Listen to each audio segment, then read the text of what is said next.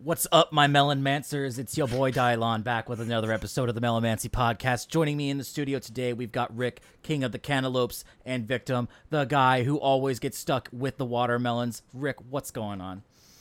It's your boy Rick, King of Cantaloupes. I need to apologize right now to the listeners because it was an AI-generated opening. I did not write that. I would never say that. Victim, what did you put me up to? It's so good, man. What is this thing anyway? So it's I feel like most people at this point have heard about it a little bit, but it's OpenAI, and it has I think it's called Da Vinci. I want to say is the AI they use. Text Da Vinci 002. I don't know what the fuck any of that means, but So yeah, people have been using it to write like, and it spits back a story to you. yeah, basically. And what people have been doing is if you denote what kind of story you want, and then you give it like a prompt that has like an early like explanation of how it works, it'll just carry it. So what people have been doing is making 4chan green text stories with it.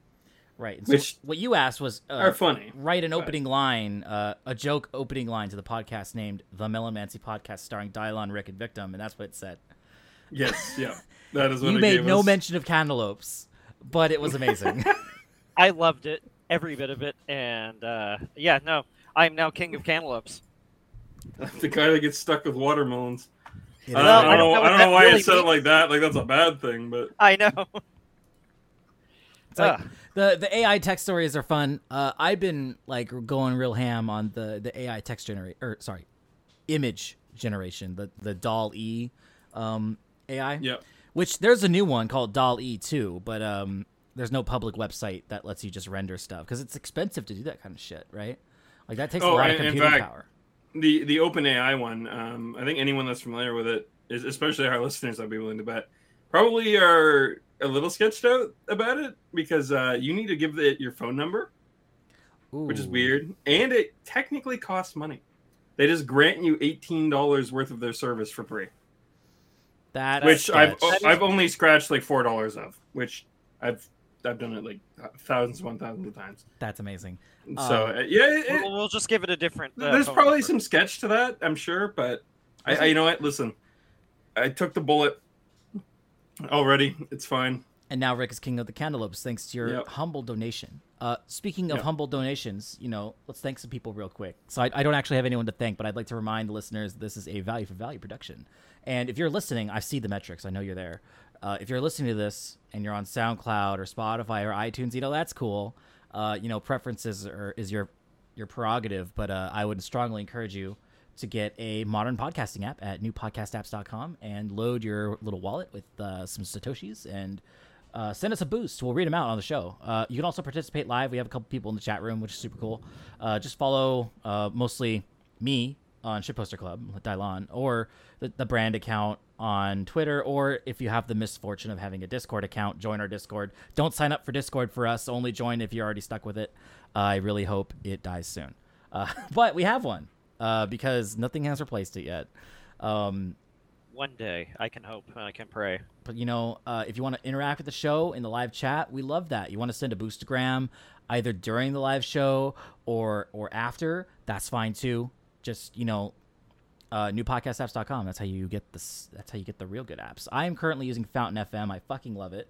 I've also heard Podverse is pretty good. That's open source if that's what you're into. It's also got a desktop client that syncs with your mobile client if you spend a lot of time at your desk. I don't. So Fountain works better for me because podcasting is a phone experience for me, the listening part anyway. So, that's just, my prerogative. So, Yeah, when I used to listen, I used to use my phone as well. yeah. I use my phone. I do use Fountain, and actually, Fountain sometimes gives you Satoshis for listening to podcasts. Yeah, that was actually a new update where podcasters can now load up a bunch of Satoshis, which, by the way, if you're not aware, a Satoshi is 100,000th of a Bitcoin, so it's not even close to $1. It's like a fraction of a penny, right? But they add up fast, and people use it to tip people. And Fountain allows podcasters to advertise their show on Fountain by simply loading up a block of value with X number of Satoshis, and it's like, hey, try my show out. I'll give you X Satoshis per minute from this bank of Satoshis I just loaded that you can see transparently, right? Yeah, and the weirdest part about that is I didn't know they could do that, or they would do that, because the podcast that I listen to hasn't actually claimed their podcast yet. Yeah. So you can use Fountain to listen to your favorite podcast, but they may not be aware of all this podcasting 2.0 stuff. And they stand to benefit a lot, but there's a lot of corporate podcasting out there, or just, good podcasting people out there that are subject to the YouTube algorithm and that old model that is not sustainable, in my opinion. Mm-hmm. But, whatever pays their bills. Like, if you can make a living out of podcasting, do it. I don't care how, right? I'm just, I don't do this for a living, and so I'm going to do it in the best way, the way where I'm free. So that's a cool thing that Fountain does, where you can pay out your listeners to ask them basically to give your show a chance, right? So you could just do it on like a really like smash hit episode that you really want them to hear, to hook them, right? And also, you think about it, a couple $100 worth of Satoshis, it would make plenty of little stream like budget. Whereas a couple $100 on a Facebook ad is going to notify like 10 people. Yeah. You ever thought about that? Like, well, it'll notify a lot more, but none of them will click because nobody likes Facebook ads. But there are, idle podcast listeners, podcast enjoyers on Fountain that are looking at all the ones that have like rewards turned on for whatever episode to try out something new. And you can much better way to advertise. It is much better. Like a couple $100 goes way further doing that than it ever will on Facebook or Twitter promoting a tweet. Like, no way. Like, don't waste your money. Do something like that fuck instead. You. Never waste your money on promoting tweets. They promote them for you if you do like something that's just generally like whatever. Like, for instance, back when Elden Ring came out, someone tweeted out Dark Souls 2. That's all they tweeted, and then it just exploded. Like the top tweet for the day almost. Why? So it's just like they didn't. And I asked them, I'm like, why is this tweet showing on my timeline? And they're like, I don't even know. I didn't even promote it. That's a viral sensation, didn't you hear? Apparently, that's so they didn't have to even pay money for that, though, right? So, anyways, anything lucky generates, that's just fun. Anything that generates views or clicks in the case of websites are gonna. Yeah, because it's a click-based, monetary system. Your value on your account is for advertisers is rated on like click-through and likes and follows, whereas on a value-based system, like with value for value, everything's money. It also makes it harder to fake.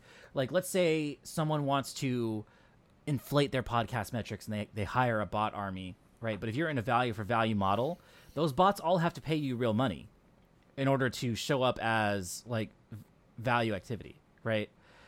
Which, I mean, sure, you can do that, but like, at that point, why don't you just spend that money on an advertisement, like I just said, with the value thing, right? It's like when your actions are backed by money, it's a little bit more meaningful, even if it's like a fraction of a dollar, right? That's why they do it that way. A Satoshi doesn't really add up to a lot. Like there's a Hacker News clone called Stacker News. It's basically Hacker News for Bitcoin maximalists. And to upvote something, you have to pay sats, and then it pays to the person who posted the thing that you're upvoting. But like it's like 10 sats like per click, right? And you can do it multiple times. Like maybe you really like something. Like $30 is like what 30 like 50,000 sats, and you're going like 10 it would have to be, for because you. I've got like 800 of them, and I've got like 18 cents because Bitcoin ate it in the shorts for the past couple months. Mm-hmm. It'll come back. Oh, I'm sure it will. I'm just letting you know. Like, I know. Funny enough, my value has for me gone to down. invest. Yeah, my value has gone down like in actual money because Bitcoin lost that much, even though I have like 4 times more than what I started with. That's great. One thing I would like to point out is in my time learning about the value for value system and how all that shit works, I had to expose myself to a lot of Bitcoin maximalists, and it has opened my eyes. Like, but let me explain. It's not a cult, right? So first of all, I thought crypto was Everybody says that at the beginning of cult spiel. So this isn't a Ponzi scheme or MLM. So I found spiel, this book. But, it's not a cult. So it's not a cult, but hear me out.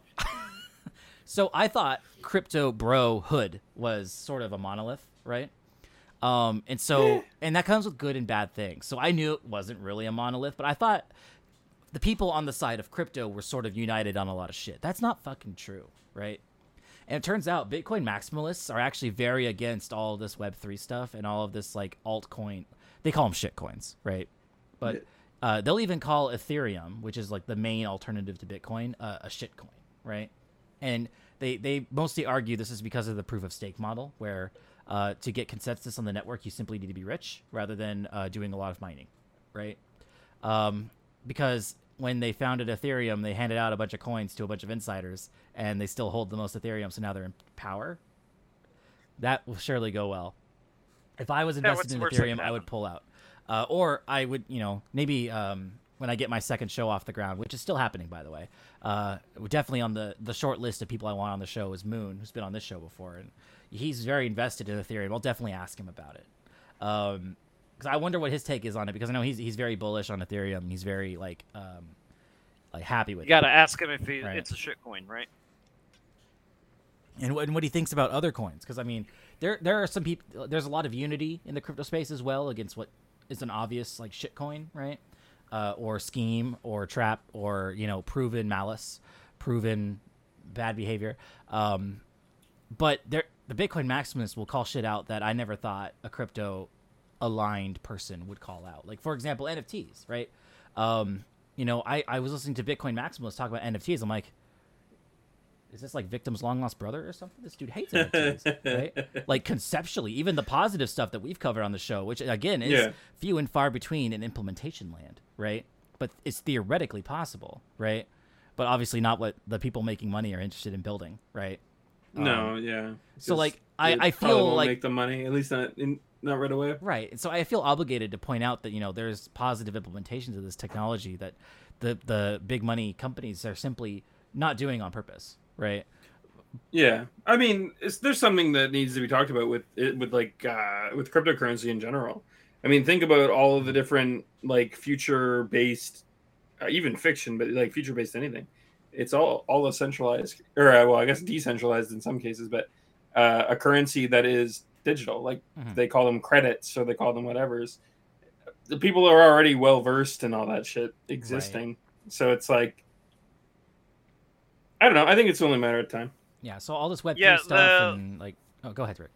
Well, that is a good point, though, Vic. Like that, every time we've got a future society or a space society or whatever, right? It's always credits or everything's fucking free.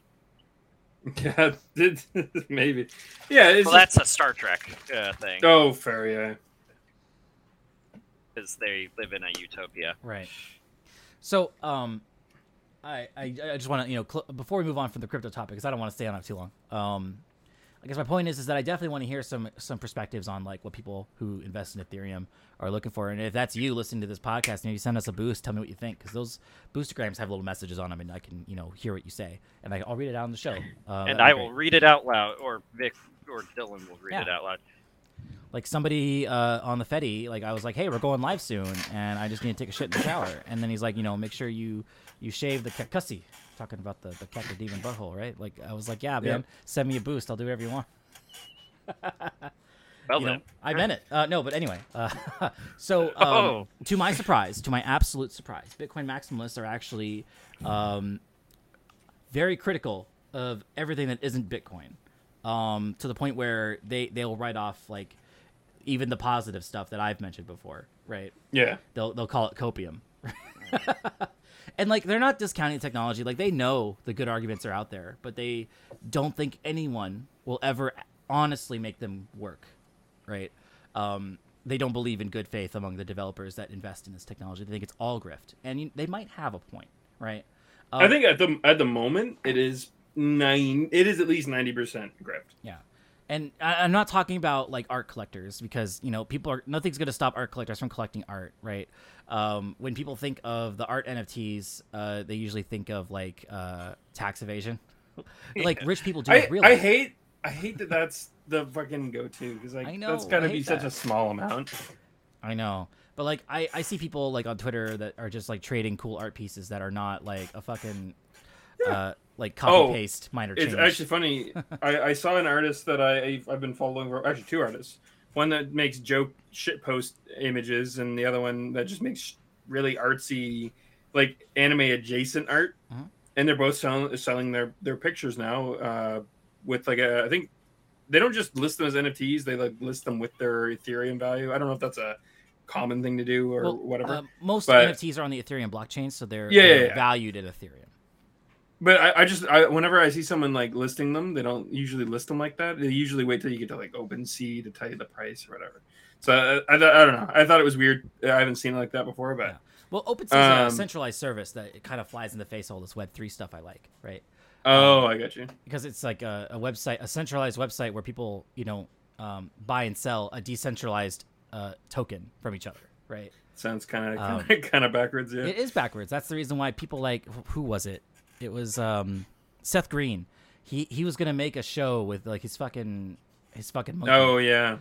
But his shit was on OpenSea and not secured, and he could have just put it on like a USB thumb drive or something and put it in a lockbox or safe or a safety deposit box or something. No, it was on OpenSea and he got hacked. So whatever. Rip. What a guy. Don't worry, he paid his ransom. And that happens to Bitcoiners too, who trust things like Coinbase and centralized exchanges. And Bitcoin Maximus will tell you if you don't have access to your keys, that's not really your money. It's just a voucher for what might be your money, and it's not protected by anything like FDIC. So it might as well not be your money. The Bitcoin Maximalists do think about those kind of things, but they do spend a lot of time making fun of the Web3 people. Which, speaking of, Jack from Twitter, right? His company is working on something that he's calling Web 5. Now, that's kind of a joke, but it's serious. So, okay, he's making the Microsoft jump, I see. So okay. People are like, wait, what happened to Web 4? Actually, it's going back because we've got Web 6. No, I'm just kidding. Nah. It's IPv6, but yes. It's actually a super clever name to call his future projects that, because people are like, hey, wait, what happened to Web 4? And his response every fucking time is the same thing that happened to Web 3. It never happened. Got him. Oh, right? Fuck. Okay. It's like it's brilliant marketing, in my opinion, right? And this Web 5 concept is basically everything that I've supported and advocated for in the Web 3 space, right? But with no blockchains, because they're not required. But Bitcoin is the money, right? They're not making a new token. You can, but people will call you a fraud, right? Because they don't need another token. The money is Bitcoin. I think that's an issue with like I hate to fucking go down this lane, but like all the Jake Paul, Logan Paul shit, or there was another big influencer dude that did a lot of that shit too. It's just like there comes a point in time where like, why does this need to happen? What is the point of this? This can only either be, them trying to like get into a space that they don't fully understand, so it's already a dumb idea to put money in. I would argue, or they understand it and it's a scam. I would argue that Logan Paul actually understands it very well. Oh no! After what happened, yeah, I agree. They even admitted, I think, later on that it was literally a pump and dump. Sorry, fuck, a pump and dump. So it's just like, yeah, they're scamming their fucking. They were a rich influencer first, and then they started understanding it, and now they're like crypto for life. But they're like not scamming anymore. Like, what the hell? I don't know. Yeah, that isn't. I mean, once they got their money and ran and didn't get any backlash, why the fuck not? Makes me feel dirty talking about Logan Paul in a positive light. So let's move on. That's why I didn't want to like bring it up really, but no, it's all good. So TLDR, Bitcoin seems to be pretty legit. Bitcoiners and Bitcoin maximalists surprisingly hostile to shitcoiners, as they would say. I didn't see that coming. I thought crypto was more of a monolith than that, within some reason, right? Because obviously not everything's a monolith. You can't just say that, right? But like, I thought it was more of a monolith than what I came to understand. So that was surprising. So send us Satoshis. I'll dance on camera if you'd like. That way the listeners don't have to deal with it because they're not watching. Fair. So let's move on to consumerism real quick before we talk about the video games, because like I think almost everything on our agenda is video games except one item, which is the Kenobi finale. So we brought it up last episode that we were halfway through the Kenobi show, and it's now over. I feel obligated to talk about it so we can proceed to never talk about it again. Right. So before you say anything, I remember we briefly touched on it last time, but how I saw some of the clips and I was like, I don't know, guys. I'm not certain about this.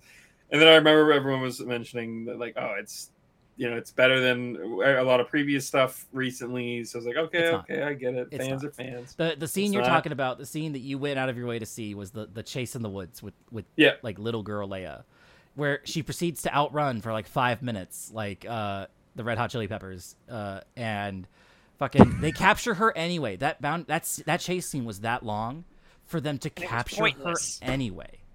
It was a point. They didn't even like have it transition into like a stealthy scene that would have been kind of cool. No, she just straight outruns them with her super speed. I guess I don't fucking know. I mean, I don't know if I expected anything. I mean, because Leia's a Jedi.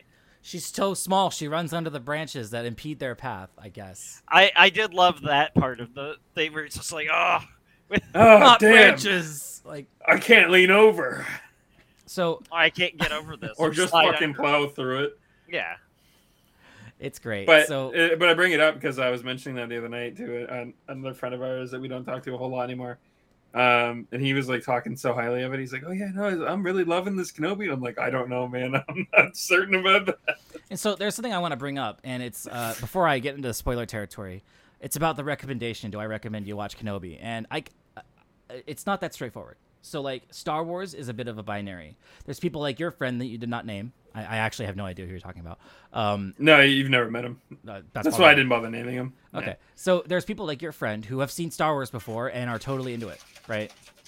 Because who's going to watch the Kenobi show and not also have seen Star Wars, right? Yeah. Nobody. So you have either attempted to try Star Wars and you either like it and you've seen all the movies and you've seen some of the extra shit, right? Or you've seen none of it, or you tried like maybe one or two movies and you're like, this isn't for me, right?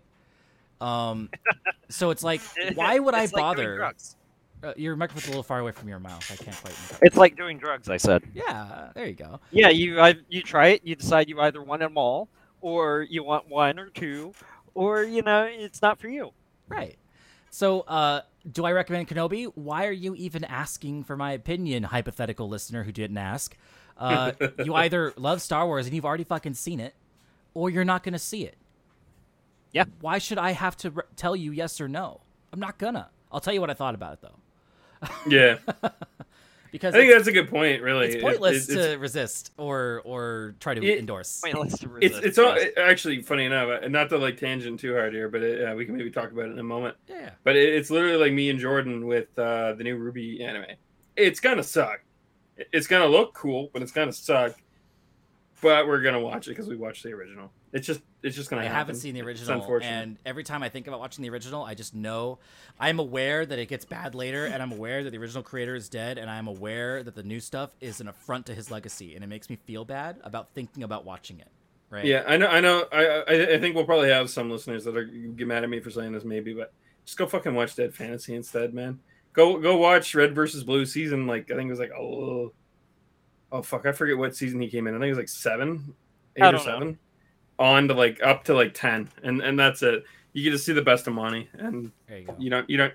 Ruby season 1 and 2 are great, but they don't have a climax, so standalone they're not that great because of that. So let's talk about the Kenobi finale. The Kenobi fallacy. The Kenobi fallacy. Yeah, that's. So I mentioned in the last episode that I would like to compare it to other Star Wars TV shows, such as The Book of Boba Fett, which they made just before this one. Chronologically, not even close to Kenobi, but like it's the show they made before they made Kenobi, right? And they jump all over the timeline because they have to, because it's fucking Star Wars, right? I get it. The Book of Boba Fett was mid. The Kenobi show is better than The Book of Boba Fett. I don't know if I would call it mid. So there's a lot of crappy shots in the first couple episodes, like Victim you watched, right? Yep. But those crappy shots are kind of few, right? Overall, it wasn't egregiously horribly directed. There's a couple of awkward things, like for example, one of the episodes in the middle, right, which I think aired right after our last episode, right? Where the bad guys have cornered the good guys in like a hangar, right? Oh, and they're just like, oh damn, it'll take days to breach this, and then like Obi-Wan and the villain lady like are talking through the door, having a moment, right? And I'm like, why can't she just, the whole time they're talking about it's going to take days to siege them, I'm like, why can't she cut the doors down with her lightsaber? And it's like, well, there must be some reason she can't. Right, and then when they do get in there, it's a like out in the open firefight, right? Right. Or yeah, and it's just like, man, we've passed the 80s. You got to do better shots than these. Like, right. Like even they've just had the Book of Boba Fett, where while they did reuse all of the action fights in that fight, they could have, I don't know. It wasn't the end of the world. Still had though, them use right? cover.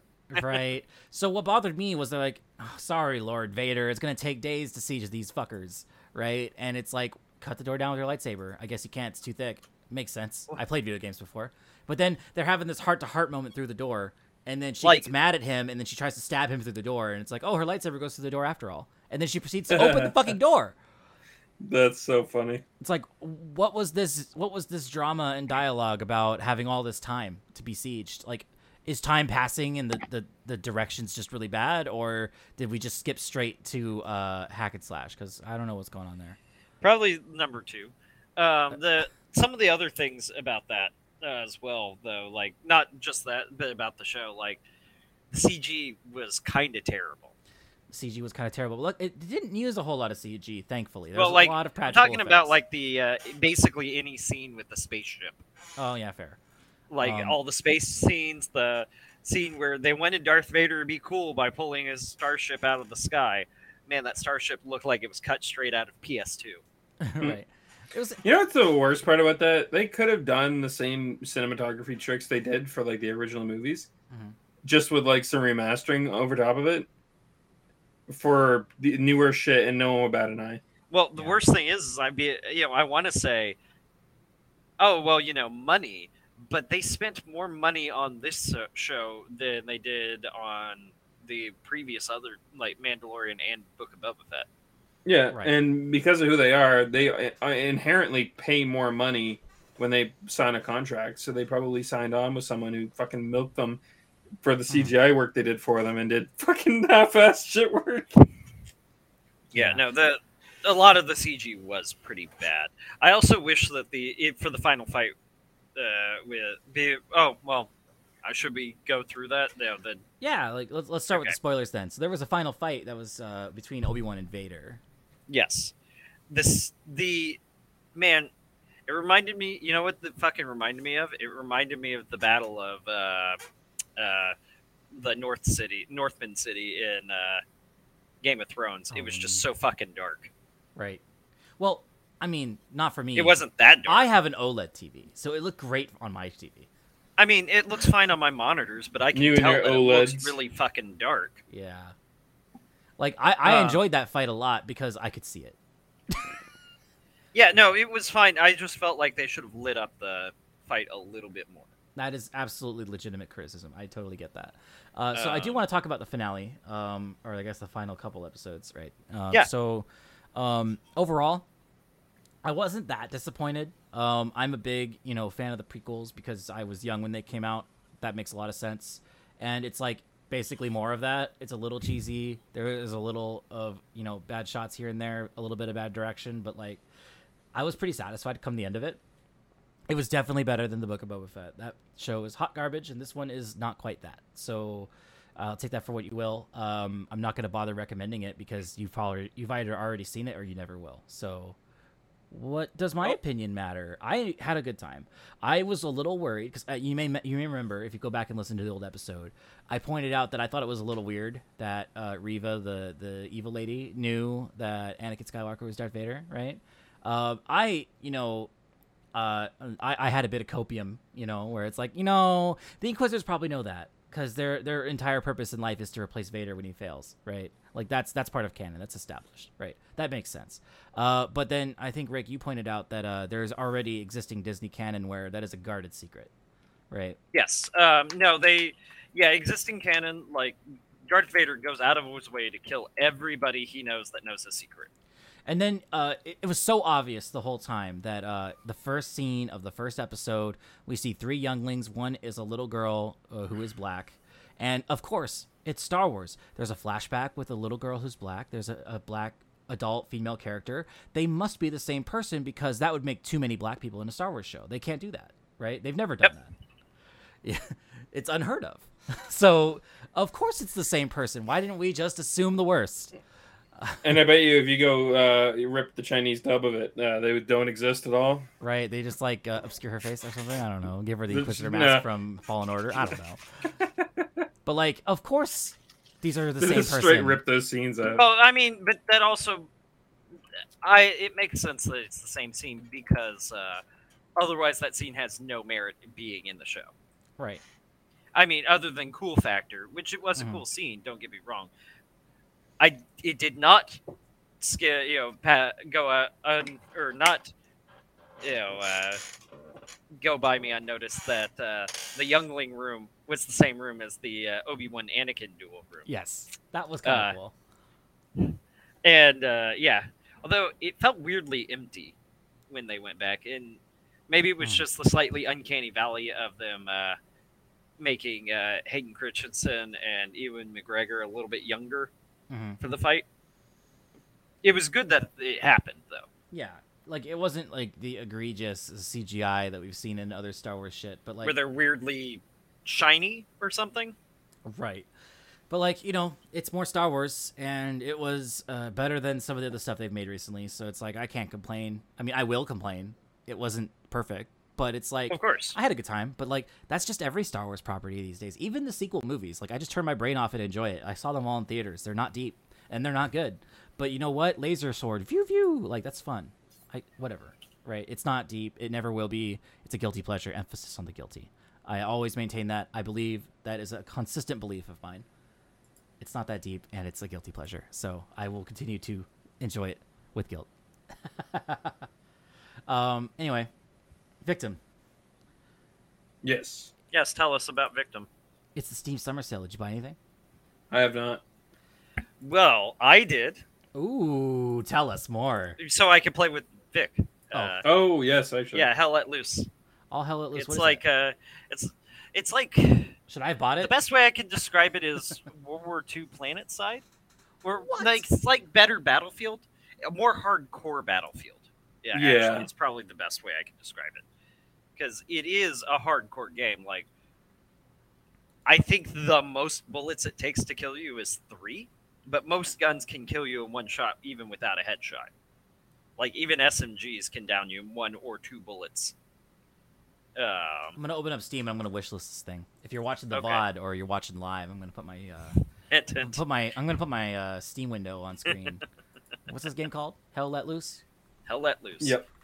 It's not a game that I can necessarily be like, oh, everybody should play it, because it's not gonna be for everybody. But it's a first-person shooter. Yes. You compare it to Planet Side, but it's... Well, Planet Side is like the closest comparison that we would normally play, but the more accurate comparison would be Battlefield, because it is a capture and hold kind of game. Okay. There are no tickets like you would find in a Battlefield game. Oh, also, all the DLC, all that is skins. Just FYI. None of that is required to play the game, not in the slightest. Loadouts are very restricted. Yeah, I didn't even realize there was any until like the other night. Yeah. Like loadouts are very restricted in the game. Like you start with a single loadout, which is like if you're a rifleman, it's going to be a rifle. I think you get some various grenades. Do riflemen get ammo boxes, Vic? I forget. Yeah. Okay. Yeah, and some ammo boxes. The end. Oh, and a stabby thing. Either a shovel or an actual stabby, depending upon whether you're Russian, American, or German.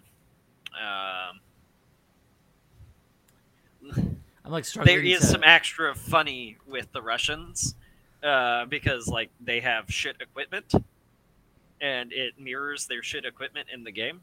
Like their medics don't have morphine or anything like morphine, so they give you a pat on the back to get you up off the ground.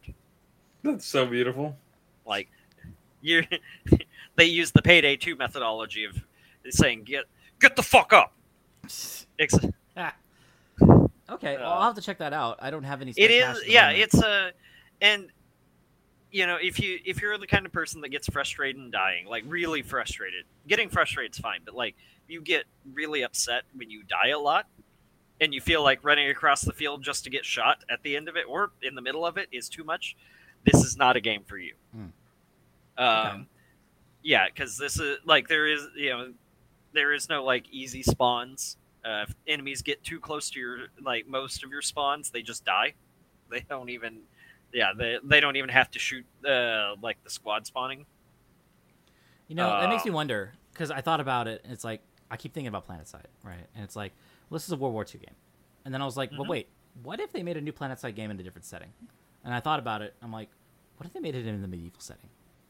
Yeah, but like this game doesn't even give you like feedback if you kill somebody. Mm. Unless it's a headshot. Yeah, a headshot, you get a dull like clang from their helmet.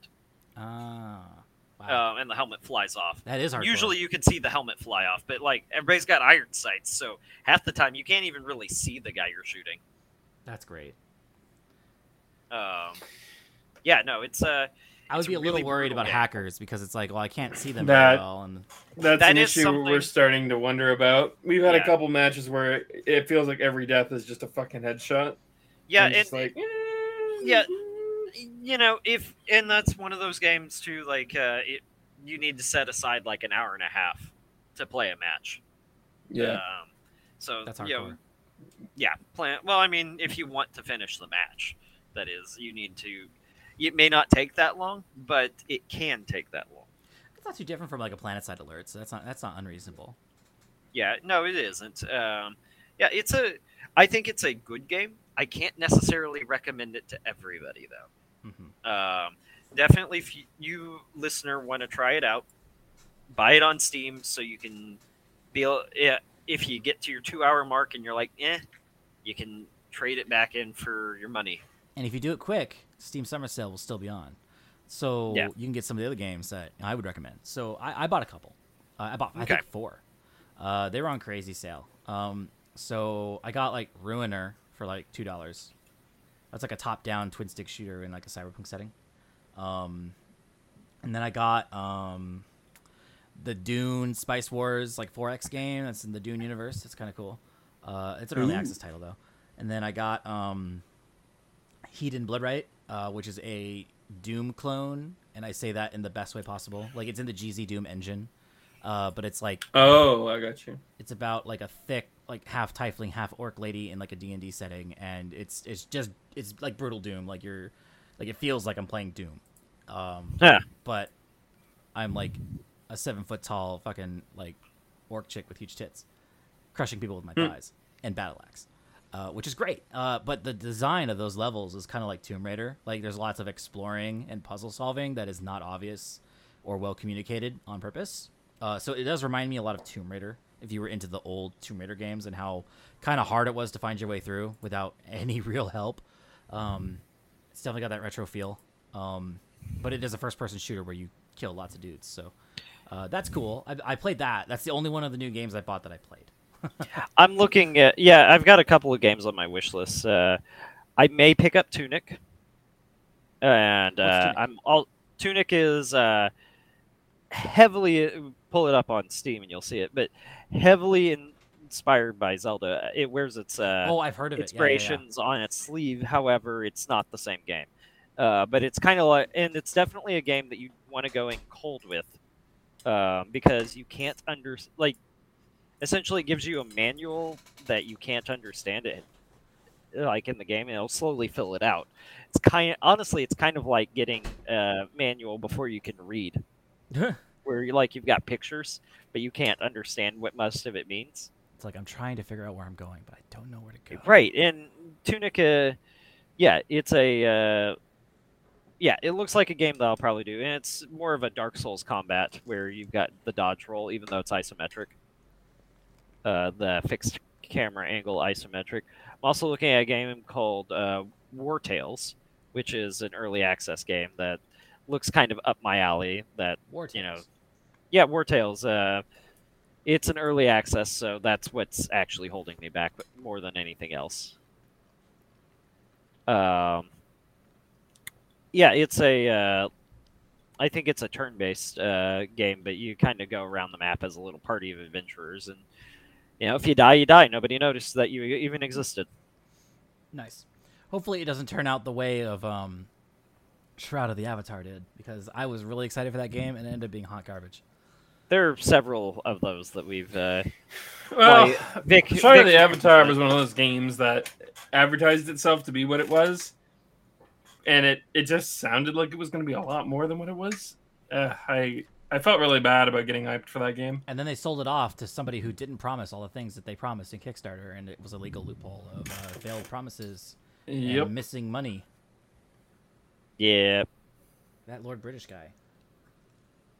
Yeah, no, I Apparently, mean, people didn't like him very much, even as early on as like some of the earlier Ultimate projects. I never knew that though.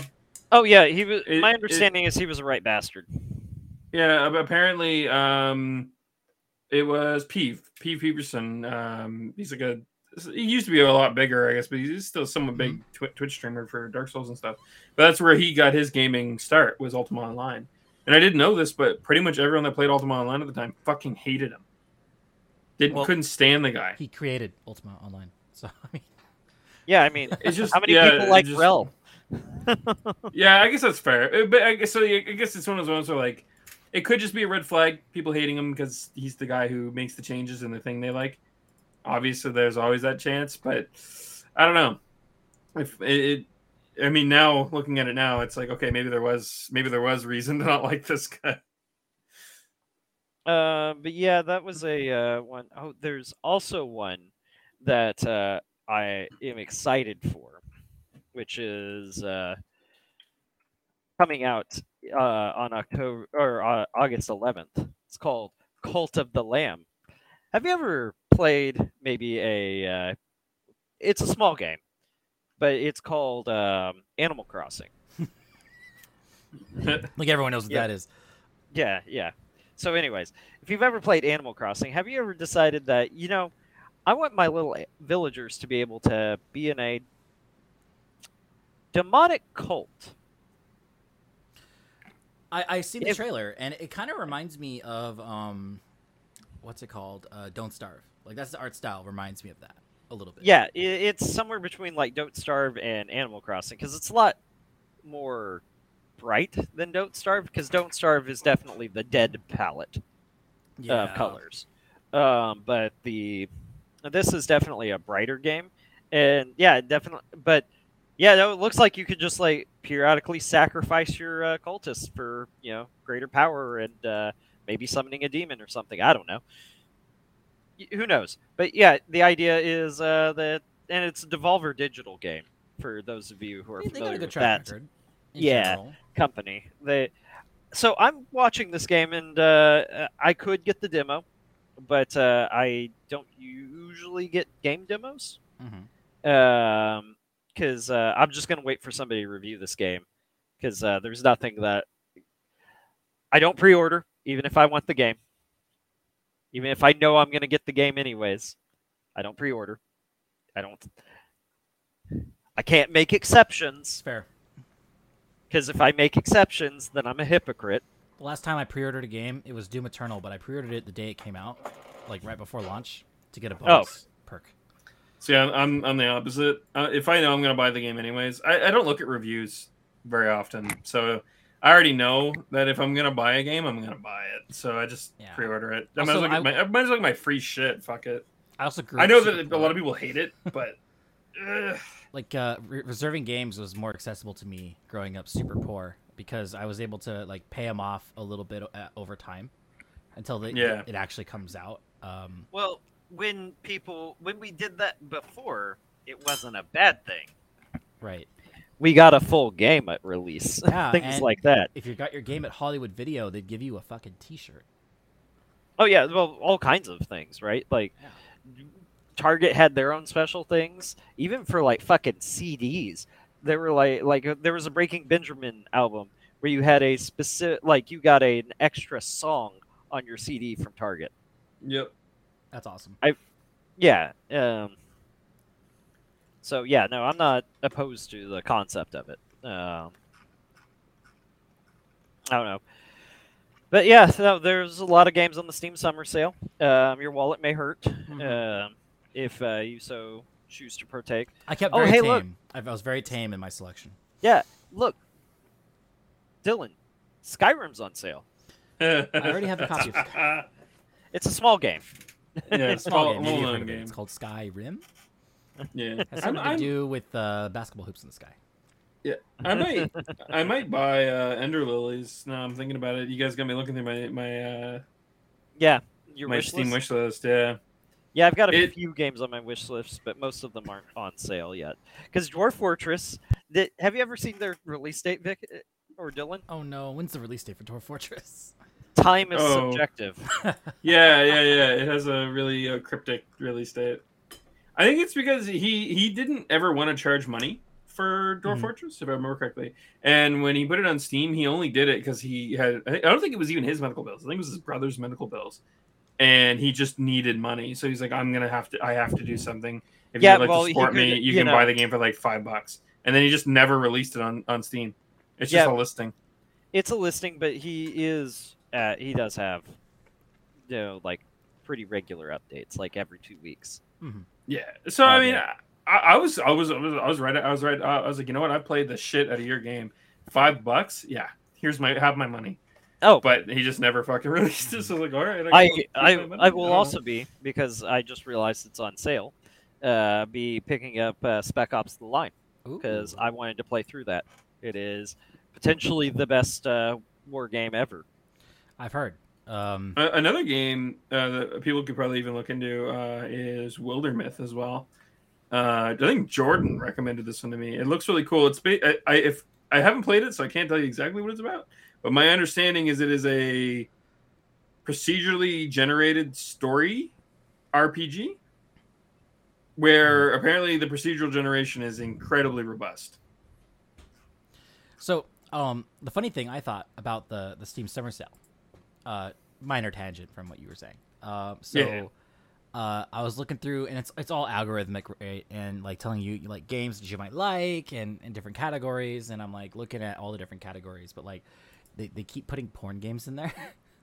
Because I have those turned on. This is what you fucking deserve. I know. I probably deserve it. But like it was kind of funny, right? I even Me and Jordan one both have been subjected to this. I know. Well, I mean, I gifted him a copy of Subverse, same as you. Yep. And but he actually claimed the gift, and he said he would play it. Oh, well. I claimed it too because I hate this saying no to that shit in your corner. So it's just sitting there in my. I haven't installed it. You can even go check. I haven't launched it. So one of the games I had to wishlist it because it was like this 18+ like erotic RPG game, but like the trailer has like actual like combat in it, and it's like a 3D game. It's not like a RPG Maker like cash grab, and it's in VR. And I was watching the trailer, and I'm like, this is an 18+ game, and it wasn't until like halfway through the trailer that you see like the girls with their tits out and like what was the name of the game? The VR hands lifting skirts up. It's called Iragon 18+. Okay, when you said RPG Maker, it made my brain go to something, but I was like, I didn't think. No, it's not clearly like an RPG Maker thing. Like oh, I got you. I was surprised that it wasn't because most of the erotic games are just that, right? Like RPG Maker crash grabs. But this was like somebody made a VR RPG with melee combat and spellcasting in full VR. Okay. But like, oh, you know what? That reminds me of that anime you were talking about, Vic. Which one? Oh, fuck. Yeah, it is fine. There was an anime that he made very similar comments about where it's like they say it's a hentai, however, it's probably closer to like Game of Thrones, like in the way that it looks. Yeah, it's funny just like hardcore, like medieval times anime, but also there's sex. Isn't the medieval times a pizza place? Yeah. I'm trying to fucking remember what the name of it was. God damn it, Dylan. I don't know. It's been over a month since you mentioned it. Yeah, I mean, GTA was talking about Monster Girl Quest was another funny one. It's a classic. It's a certified classic. And did you know that the extended set of games are made in RPG Maker? I don't think the original was. Yeah. Well, and that's another game that it is primarily a hentai game, but it has a fucking amazingly robust story to it as well. It's like it has more like content, detail, lore, and depth than it has any right. There is some AAA RPGs that don't even scratch the fucking surface of the storytelling in that game. I've only played. Well, I didn't really finish it, but I played a little bit of I think it was the first or maybe the second one. But like it's a game about being like the straightest Shota and not getting raped by monster girls. Yeah, that's what happens when you lose combat. And oh my, it's hilarious. Don't lose combat. Anyway, sorry, I happen to be eating. Trying not to It's all good. get it on the You know what? record. I got one last recommendation I should toss out. All right. Deep Rock Galactic. It's basically you're a dwarf and you do dwarf things in space. You fight aliens. It doesn't get any more straightforward than that. Yeah, you're also a dwarf and you're digging a hole. Yeah, it's actually really fun, and it does it's like four. So it's like a squad based game. 4 players go in, do the mission, they come out. And I think it just had a really big update too. So. I have that game. I never played it. Me and GTA have been trying to play it, but it's kind of weird to only play 2 people. Yeah. No, you definitely need a 4-man team. I've never heard. Like I've heard. You can do it. We about were managing it okay, but it's like playing Warframe solo. Yeah. It's just not what it's meant to be. It's not meant to be played that way. It's like I play Warframe solo, but like that's because I built myself up to survive it, right? Like a Yeah. new player, it's not accessible. Just ain't. And even Warframe solo, like there are things that are entirely off limits to you. Mhm. Like Yeah. entire mission sets because you need more people to Mhm. survive the missions. Yeah, it is no small feat to do it solo. It has been done, but it's like it's not meant to be done, right? So only like the super tryhards that really know what they're doing can even pull it off in the first place, and it's obviously not intended to happen, right? Yeah. I was very happy with the most recent Warframe update, and the new stuff they added was soloable at my level, so that was kind of nice because I don't play with other people unless I know them. Like I try not to play with strangers. I only do it to level up. Or when I absolutely have to. But yeah, like on the subject though of Deep Rock Galactic, I actually do have that game. I was recommended it. I heard it was pretty good. I haven't actually launched it yet. Same as Killing Floor 2. However, I've heard Killing Floor 2 is not a good game. No, Killing Floor 2 not very good. It was, hubris on the developer's part to think that It they could really make a was. better game than Killing Floor 1 because that game is really good. It was more than that. It was very cash grabbing. They DLC'd the living shit out of every single fucking thing that could be released for the game, not just the cosmetics either. So it felt bad. It felt like one of those moments where like you can't just get the game and play. You're gonna get nickeled and dimed fucking at every goddamn corner. Me and Jordan were talking about it the other night. It's like, why not just play Killing Floor 1 with mods? Because Are they you saying exist. just play the better game? Yeah, Right. basically. The only thing that 2 does better than 1 is it has better graphics. Honestly, that's And actually, it's only marginally better. That's actually a good point, though, Vic, because that is a thing that I often we talk. Dylan knows I like to play older games. We mentioned some of this in the pre-show specifically, but it is not uncommon for me to go back and play the old XCOM UFO Defense because you can't beat quality, no matter how pretty the game is, no matter how updated, new, fancy it is. You can't beat quality. Well, I mean, I don't know if I've mentioned this on the podcast before, but it's one of the things that I've always hated about I guess the MMO genre, but not it's not exclusive to the MMO genre, but like I hate the idea that like whenever we have improvements in games in like systems and such, most of the times those improvements are on the graphics. Like look at Call of Duty. Call of Duty is the same fucking formula, but the graphics get cooler and cooler. They melt your computer more and more. It's like if they had focused more on just developing a fucking video game, they would probably have a lot of goodwill still. You know what I mean? I could make an argument for Call of Duty being a fine video game, but it's no, it's not like the formula needs to be changed either. Right, they added sliding. It's just an easier game to point to. I'm trying to think what else they've added besides sliding. Loot boxes. Oh no, they don't have loot boxes right now. You just not buy anymore, everything. but yeah. They got like the worst battle pass ever. God, The you know, most the one exploitive. thing I have to give them about their battle pass, despite it being so exploitative, is every weapon that comes out in the battle pass is in a free area, like on a free square, and you can get it after the fact by doing challenges. Yeah. Which is I nice have to because give they them could have credit for I mean they used to, in fact, back when the game that they had loot boxes in, I remember you could get guns that were the same guns but with a little bit better stats. It's like, fuck you, Call of Duty, that's so stupid. It's the rare version. Oh, But yeah, I guess anyways, the point there though is that like, you know, you look at games like we talked about Ultima Online earlier. Look at Ultima Online, right? Then you can look at RuneScape, and then even more than that, you can look at Mortal Online. All three of those games use the exact same formula. Ultima Online is still alive to this day. Mortal Online isn't. Fair RuneScape point. is flourishing because it decided to become more than that. Yeah, Right? But like, there's something to be said about that. They only tried to mirror the formula. They didn't try to make something out of it. right. RuneScape did, and Ultima Online obviously pioneered it or made it. So Well, and pretty much everybody who plays, has been playing video games for a while can remember older games that they played that you're like, oh no, this is like I had more fun playing this game, and it's not because the game, just nostalgia. Sometimes it is a nostalgia thing. Like I think if I were to play GoldenEye with an N64 controller, I would have a lot less fun than if I played a more modern. we were talking about me and GT were talking about that because they're making a parody slash like They're making retrograde version of it. They're It's making supposed to be like a a spiritual good- sequel. Yeah, they're making a good game supposedly. That looks based like on that it. old game.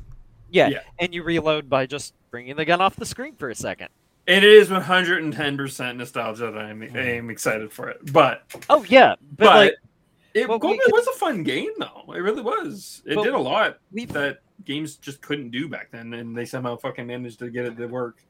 well, right, but like there are still more modern games. Like I can point out. I'm looking at my Steam list. Red Dead Redemption 2. That is a more modern game, and it is a fantastic game. Although I will say I dislike that it has one of Rockstar's favorite control schemes, which is terrible.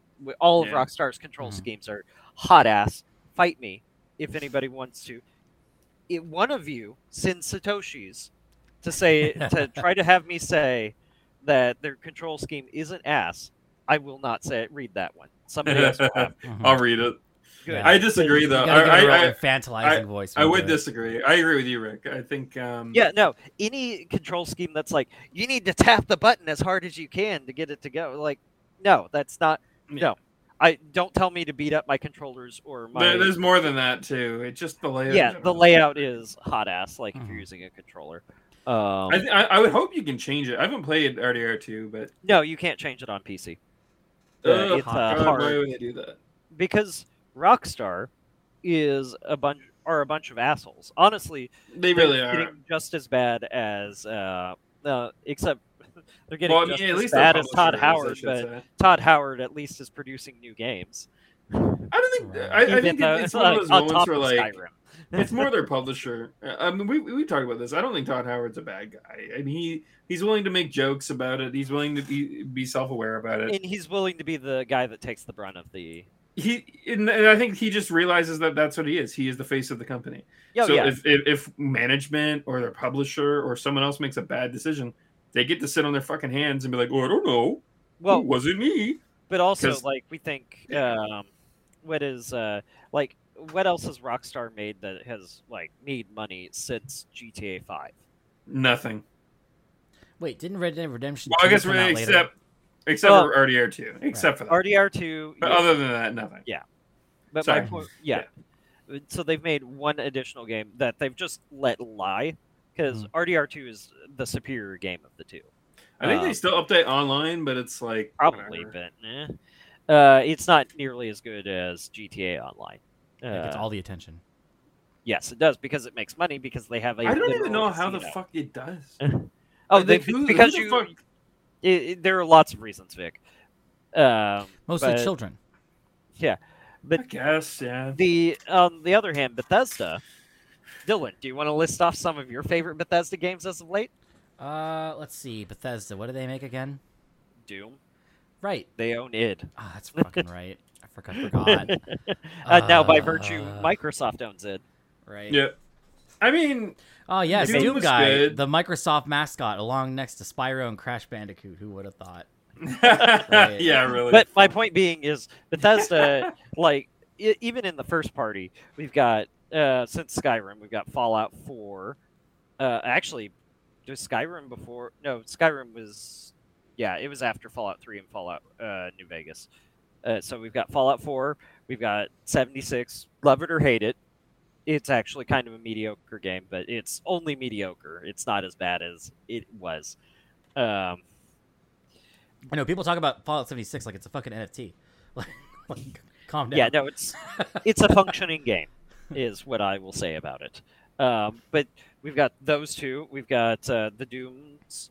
We've got Starfield right around the fucking corner. Like, my point being is that Rockstar deserves what they get, and Bethesda does too. But Bethesda's at least trying to produce more things, not just be like, "Hey, we're re-releasing Skyrim every 2 or 3 years." Oh, well, that's what people focus on, but then they forget, both Doom games are fucking great. Prey was surprisingly amazing. I was expecting to go into that and hate it because I loved the original so fucking much. But I think both games are brilliant on their own. Oh, Prey is a fantastic game, and yeah, no, I forgot about that one too, honestly. But Bethesda has made or produced quite a few really every other than Fallout 76, every one of the games that they have their hand in has been an absolute banger. I've been pretty good at predicting this shit, I think, over the last couple of years. I mean, like, it was before Overwatch even came out that I was like, you know what, Blizzard's on the way out. They're going. I don't know. I didn't know when it was going to happen, but I already knew because I could see the quality of their game dipping. But I feel like very few people really fucking hyperfixate on that shit. I'm just, I don't know. Maybe that's my autistic superpower. I couldn't tell you. But I think it's just one of those moments where, like, you look at Bethesda and they've made some shit choices. Obviously, 76's launch was a fucking nightmare. Fallout 4 was middling to a lot of people. Oh yeah, Fallout 4 was pretty mid, but like at the same time, the framework for Fallout 4, if anybody says like the game itself as a game is worse than New Vegas or Fallout 3, they're fucking liars. It is. Yeah, I mean, people say the same thing about New Vegas game as well. How many people shat all over New Vegas, and now that 4 is out, everyone's like, yeah, New Vegas, fucking love that game, man. No, it's really good. New It's Vegas like, is the one that is universally loved, Vic. Now. But at the time, I remember hearing people fucking hated it. They're like, Fallout 3 is so much better. It's just like, it feels like the narrative is just flipped I didn't play entirely. No, well, I didn't like Fallout 3, and I think it's more just I didn't like the setting. Yeah, you don't have just to like not all for the me. Fallout games or anything like that. That's beside the point. But as games go, and Fallout 4, and people will tell me that there are other things about it, like the story is worse. And yeah, the story, that's subjective. If you want to say that you like the story better of this game versus that game, what I'm saying when I say like the gameplay is legitimately better, it's a better shooter because they've had time to refine their Bethesda has had time to refine things, and they do. I still don't like the VAT system, but I would. It would be weird for the gameplay to go backwards, and for even like basic fans to not call it. I'm betting I'm betting that Starfield doesn't have VATs, but the only reason doesn't, man, I hate it so much. I think the only reason Fallout has VATs is because the original games back when they were isometrics called the targeting system where you picked where you wanted your shots to go VATs. It was an attempt to canonize the way that their gameplay was working, and that's admirable. And I get why they included it. I just and it also helps for the players not suck. For the listeners that didn't play Fallout like me, I'll explain in a non-Fallout player's perspective of what the fuck VATS was. So in Fallout 3, VATS like slowed down time so you can like shoot good or something. Right? Well, I think it even like froze time for the most part. Yeah, in the older games it froze time. But yeah, this is a reference to the old Fallout games that were isometric, right? Yes. Yeah. Okay. That's exactly what it is, and it helps people who are not great at shooters, especially with framework in games like Fallout, where the shooting was an pretty RPG mid. first. I get that. Yeah, it RPG-ified basically the shooting mechanics of the game. It allowed you to have a good chance to hit things, or not a good chance, but actually hit. It was based on cover. Well, I mean, I say it's based on it. It's a lot based on a lot of factors behind the scenes. Did you hear that? Yeah, I assume it's better in 4, but in like 3, it was very, very bare bones. Did either of you hear that New Blood is making an homage to the old Fallout 1 and 2? Like an original game that plays like those. Probably, new? I probably won't play it, but I'm excited for it. I mean, I may play it, but I like isometric games. Again, I don't think I like the post-apocalyptic wasteland like vibes in that very same much. press conference, they also announced that they were also working on a battle, like a vehicular battle game, like Twisted Metal, and I want that. That I'm excited for because Twisted Metal was underrated. Well, I played you know so what? much of it. I think we talked about this a little bit, and this is a weird tangent to go on, but like we've talked about. Actually, I don't know if we talked about it on the podcast, but Banjo-Kazooie is touted as being like a fucking pinnacle of gaming, like pinnacle of retro gaming, right? So who? Well, I think it's mostly the Nintendo fans, obviously, right? It had tight or even controls, just it rare looked good. fans too. Because it's N64 era Banjo, right? Yeah. And I remember like it looked really good compared to the other 64 games like Turok and Legend of Zelda, right? So like it looked good, it was colorful, it was a great platformer, and Had when you funny game over childish humor. When you game over, the fucking witch lady steals your little sister and turns into a hot goth bitch. Like, yeah, what's not to like? but like you only ever hear Banjo-Kazooie, right? But then look at the game like Croc, basically the same fucking game. I think that was the second game I've ever played. Same. My life. What about Same? Dylan? What about Gex? Oh fuck, Gex. man, Gex is so good. Gex But is so good, and I think I blame the Dreamcast for his irrelevancy because like they really definitely went that direction. But I played it on the PS1, the original Gex game, which was 2D and Yeah, I similar mean, to hey, Super Mario. it was the if it 64 makes you feel one was better. pretty good too. 64 Yes. had it. 64 had the sequel as well, Mhm. Dylan. Gex just kind of. I think the problem with Gex is he said an awful lot of not raunchy things necessarily, but it was Very the whole- towing the line on whether or not Yeah. a kid should be playing this game or not. Well, that and he was just had so many like references that only the parents would get and weren't Yeah. funny as I remember a kid. fucking 6-year-old me asking my mom, "What's Rhoda mean?" Because he was watching reruns of Rhoda was one of his quotes in the graveyard level, and it's like I don't know Yep. what that is, and it's like it's an old TV show that nobody liked, and it's that TV graveyard. It's funny, ha ha ha ha. Yeah, but then like back to what I was saying though, if you look at Croc, Mhm. they sold the same amount of units, but who the fuck's talking about Croc anymore? Fucking nobody. Nobody. I mean, they I both played get it reviewed recently. the same fucking amount too. Uh-huh. So people are basically at this point, well, I say people, I mean some people are basically at this point saying that Nintendo fan bases were just the only fan bases that were willing to stay outspoken this long. Yeah, because like That's the Sony only kept reason. reinventing themselves. Like, there's no identity across the Sony consoles, right? Like, Yeah, I mean, Nintendo always stayed family or at least kid friendly, and Sony just didn't, and Microsoft didn't either for that yeah. matter. Microsoft They was all about kind the of teenagers. kept themselves very wide. Like, yeah, like Master Chief is like their de facto mascot, right? Whereas Sony Hell doesn't yeah. even have a mascot. Right? Well, I mean, they used to, but then they were bought by Microsoft. right. yeah. Microsoft bought the Sony mascots. Right, because there was Other a bunch than of Kratos. contenders. It's like, who's the Sony mascot? Is it Crash Bandicoot? Is it Spyro? Is it Sackboy from Little Big Planet? Is it Ricky Maru from Tenchu? No, it's fucking not. I wish. yeah. But I mean, No, they yeah, kind of I- pushed them all to be to some extent. Yeah, I was gonna say. Now I would say it would by default it's Kratos. it's like the only thing they got going. But you can play that on. It's not exclusive anymore. You can play it on PC. Oh shit, you're right. How about Does the mascot have to be Uncharted. exclusive though? Not necessarily anymore. I No. don't think, but definitely a first party, or close to first party. Nathan Drake, maybe. That's Well, such he hasn't lame had a game idea. in years. Yeah. So I guess Ellie, Spider-Man. Yeah, actually, Spider-Man might be the one. Spider-Man, or Although not even that's not even first party anymore. Not really. isn't it? No, I they, think they the- own the rights. oh, the Sony Spider-Man, owns the it- rights okay. to Spider-Man. They own the rights, but they're pushing it to other platforms now. The game. Oh, fair. Yeah. How You know, about The Last of Us? So Oh, Ellie. please no. That's pretty much. I hate to say it. Actually, no. Isn't that even coming to PC now? Maybe. Fuck, I don't know. remember. You know, I mean, I guess Kratos is probably the easiest one. Even though I know that I guess that doesn't really make it not first party because it's still owned by Sony and published by Sony. so we're so- gonna make a petition online for Parappa the Rappa to be the Sony mascot for life. Oh, hey, there's a bunch wait, of people wait. that would be with you on that just because it would mean they get a new fucking game. You know. Dylan. That Yeah. and Sly Cooper, man. I People were found waiting. the mascot. We're searching for Polygon the Sony Man. mascot. Who is Oh it? my God, man.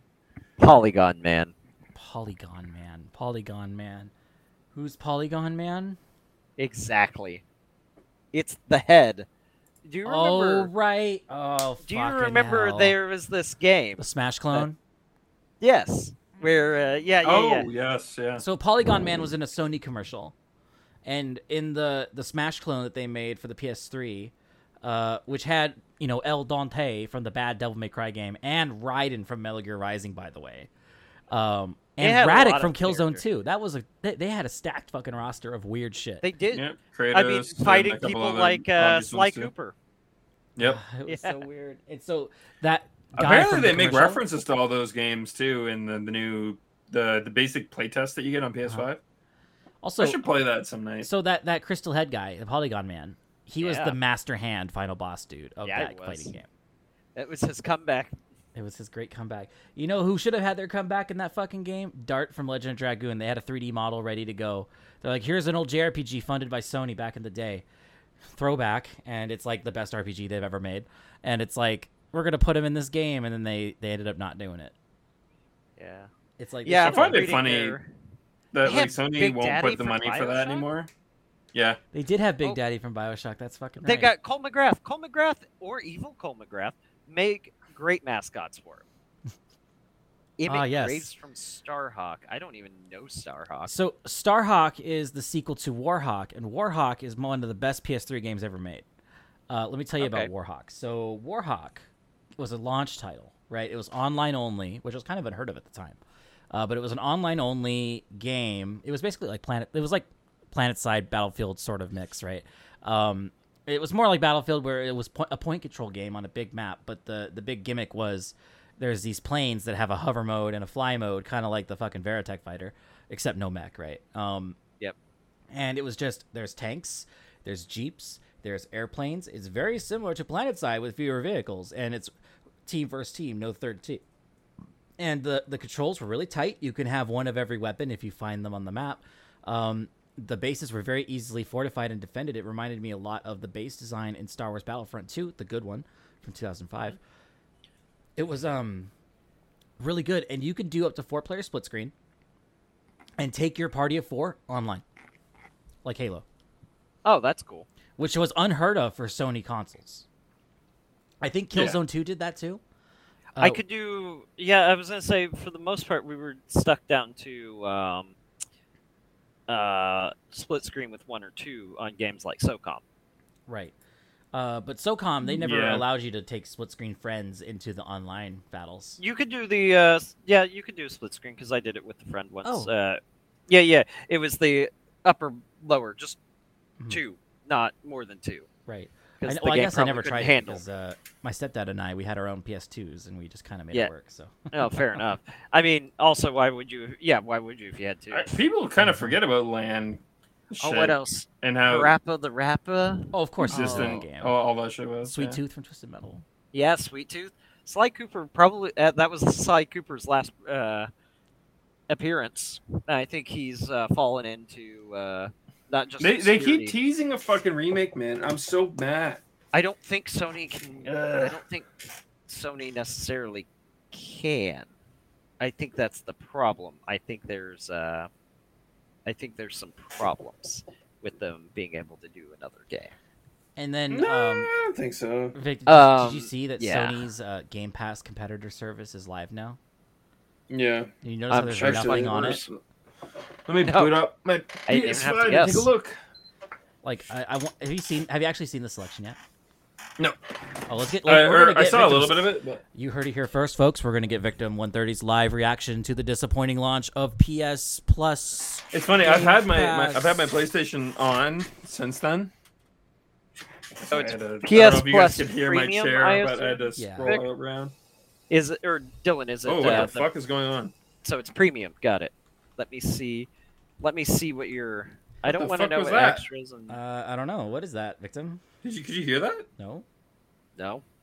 It was making fucking TV static, All games A to Z. Let and me it had a look. weird thing going. My fucking Sony 5's haunted, guys. Jesus Christ. At least you managed to get one. The Ghost Your of Scalper's PS5 wasn't Pass. turned off properly. I mean, Oh, I know why it's happening. We Dylan, had a this looks like a massive list of games. However, we had a power outage earlier today. That's what. Oh, okay. Yeah. However, I understand why this looks like a massive list of games when I'm going through. Why is that?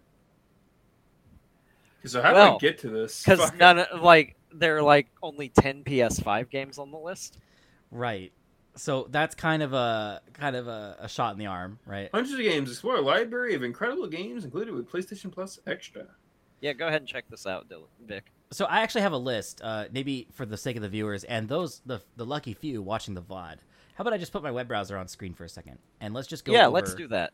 I'll read them to you since. And you'll do the PS5 games, I assume, Dylan, not just they all appear the to be in games. order.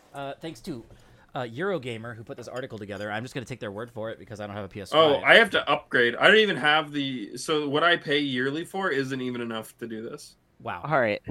That's So fine. yeah, I only recognize specifically like 10 PS10 or PS5 games. So we're gonna zoom in for the sake of the VOD and Zoom live in enhance, streamer. Dylan. The live stream of Chad's watching, which I can't see your chat because it's in another tab, so I'm just gonna take your word for it. Anyway. So, starting off in alphabetical order for the PS5 games, we have Ass Creed Valhalla. I have not played a modern Assassin's Creed game, and I never will because it's not right. Hashtag not my assassin. Astedo Corsa Competizone. Victim, your favorite. I'm kidding. What? I've never heard of it. Balan Wonderworld. Sure. Control. It's like, what if we made Knights but worse? Chris Tales, Death Stranding director. That's fair. Deliver Us the Moon, Demon Souls, Destruction All Stars, Evil Genius 2, World Domination. Demon Souls being on there is actually pretty good, considering that it's still relatively new, and the fact that people just don't have PS5s yet is still probably worth the money. Well, you have to have a PS5 to play it. Yeah, that's fine. And Yeah, the you can't play it on your phone like Dylan can. Yeah, that's another thing that Game Pass has that this doesn't. Is any of these games I could play on my phone if I didn't have the matching console. So we have Ghost Runner, Ghost of Tsushima, Greedfall, Guardians of the Galaxy. So there's a couple of AAAs on here, right? But some of these are kind of old, like Mortal Kombat 11. It's pretty old. Returnal. Doom. Is Doom on here? Yeah. I don't see it. I mean, it's not on that list because it's not a PS5 game. Oh, fair. And so if I scroll down Oh, to you're looking PS4 at only the games- PS5 ones. My bad. I didn't realize what I was looking at. Yeah, so there's a ton of PS4 games on here too. Yeah. Oh yeah. We're gonna Oh yeah. The list is actually really long if you look at previous generations. Yeah. And that's not what people are often looking for in a Games Pass competitor because, like, some people see Games Pass as an alternative to buying games at all, right? I will say they at least did state that they probably weren't going to have very many PS5 or even like new games pushed to their pass, and it would be like one of those things that like this is. It would be like games that are old by like a certain amount that would show up here. They got some Final Fantasy games, which here. I don't agree with. I feel like they should be developing games for it. I get that they probably can't do exactly what Microsoft is doing. Because I feel like Microsoft got in on it at a point where it was reasonable. Microsoft can sneeze and lose more money than Sony is worth and be okay. Yeah. Well, and another thing to keep in mind too is that the Game Pass came out at a time when they were pretty much the only people doing it. Well, they didn't have the you can play it anywhere going on. It was hot ass when it first came out too. So not only are they trying to compete with them, but they are playing catch up by like years. I mean, let me tell you what bothers me while I still have the thing on screen so I can move it. So sorry to interrupt, but real quick, what bothers me is the lack of PS2 and PS1 games, because when you think of Games Pass, you think of Games Pass competitor. You think Sony and its history. You think, okay, yeah, I want some new games, but I also want the real fucking old ones because I either don't have the console necessary to play them, or it's so rusty, dusty, and old it's not going to run, right? But that's actually where their collection falls the shortest, right? Get a load of these PS2 games. It almost fits on my screen, right? Ape Escape 2, Dark Cloud 1 and 2, that's great. Jack 1, 2, and 3, and Jack X, that's expected, right? The rest of these, sure. Red Faction 1 and 2. Rogue Galaxy, wasn't expecting that. That's probably one of my favorite PS2 games that they ever made. A couple Star Wars games. No, not Battlefront. Actually... Not Battlefront. As you're mentioning this, I can't even see PS2 and PS3 games on here. Yeah, because you've got to buy extra or premium, I think, for that. No, but it should still show. It'll just tell me I need to buy that. But no, I don't think so, Vic. I think you literally have to buy them to see them.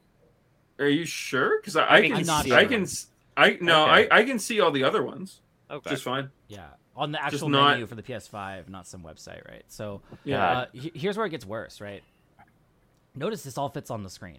So PS1 games, we have Ape Escape, Hot Shots Golf, Intelligence Cube, Jumping Flash, Mr. Driller, Oddworld, Abe's Odyssey, Resident Evil Director's Cut, Siphon Filter, Tekken 2, Toy Story 2, Buzz Lightyear to the Rescue, Wild Arms, Worms Armageddon, and Worms World Party. World Party. That's the best one, though. That feels Yeah. like a jam-packed demo disc. A single Yeah, demo disc. it Yeah. is. Also, That's I'm it. looking at the cloud streaming service they've got now to see what they've got on that. Sony has a cloud. This is the streaming? one that you need to buy their most expensive one for. Oh, and then the PSP games available is just Echo Chrome, Ridge Racer 2, and Super Stardust Portable. They couldn't even get Metal Gear Acid up there. Yeah, that's What fucked up. a shame. That is yeah. What a damn Oh, I can see shame. some of the PS3 games on here now. Okay, so I guess I was in the wrong place. That's why. Oh, I do want to mention, since you just mentioned Worms World Party, or Worms, Team 17 are the ones that made Hell Let Loose. Oh. So they actually show that, because I've made mention about the game Marauders before. Which is also that's being made not by out yet. 17. Right? Yes. So it showed me that they can handle guns. Right. It's not Yeah, just for Worms sure. logic. Yeah. Well, oh no, not the camera. Again? Why'd we do this? Again. But yeah, it lets me know that they can handle pew pew pew. My 'Cause point is, for the Victim, most is part, that we think- Why do I have to pay more money to play PS3 games than I do PS4 ones? Yeah. Why? because You know why. they want your money. Is Yeah, but like, I can emulate a PS3. It's not very easy, but I can do it. If I really fucking care, I'm not going to pay that money. This is too much. Even Well, actually, I don't know easier, how much it you is can offhand, emulate but a It's PS2. probably too much. and That play too, yeah. better games than what they are offering on the PS2. So, my current plan is the Essential, which I think is just you get a couple free games each month. it's basically what they had before. Yeah, basically what they had before. And that it doesn't tell me how much that is. I think it's like 70 CAD, like Canadian dollars. The next one up is 115 basically a year. So I'd be paying such a stupid amount more just so I can play some basically their catalog of PS4 games. Right. Which is, I guess, not the end of the world, but it's super expensive It's just a comparatively couple demo to discs Game worth Pass. of games. Yeah, and then 140 if I want to be able to stream PS3 games to my PS5. Don't do it. Mind you, they're free to stream after the fact. Well, free, obviously, you know what I mean. Free, But, just pay for it. Yeah, yeah, exactly. So I thought I'd point it out just because it's real now, and we can actually It's look just at weird. this. Now, I have to say, a lot of people are clowning on the PS1 game selection because there's some games on there people have never heard of. However, I'd like to offer a counter argument that these people are uncultured. Intelligence Cubed, I've only played the demo, but goddamn, that demo was good, right? It's a little puzzle game. It's kind of neat. Jumping Flash, also very cool. Mr. Driller, kind of fun. Again, I've only played the demos of these games, but I have no doubt that they were actually excellent, right? So it's not that the games are a bunch of nobodies. It's that where's what we expect? Like, where's Final Fantasy VII? Where's Metal Gear Solid, right? Where is Tenchu? Where is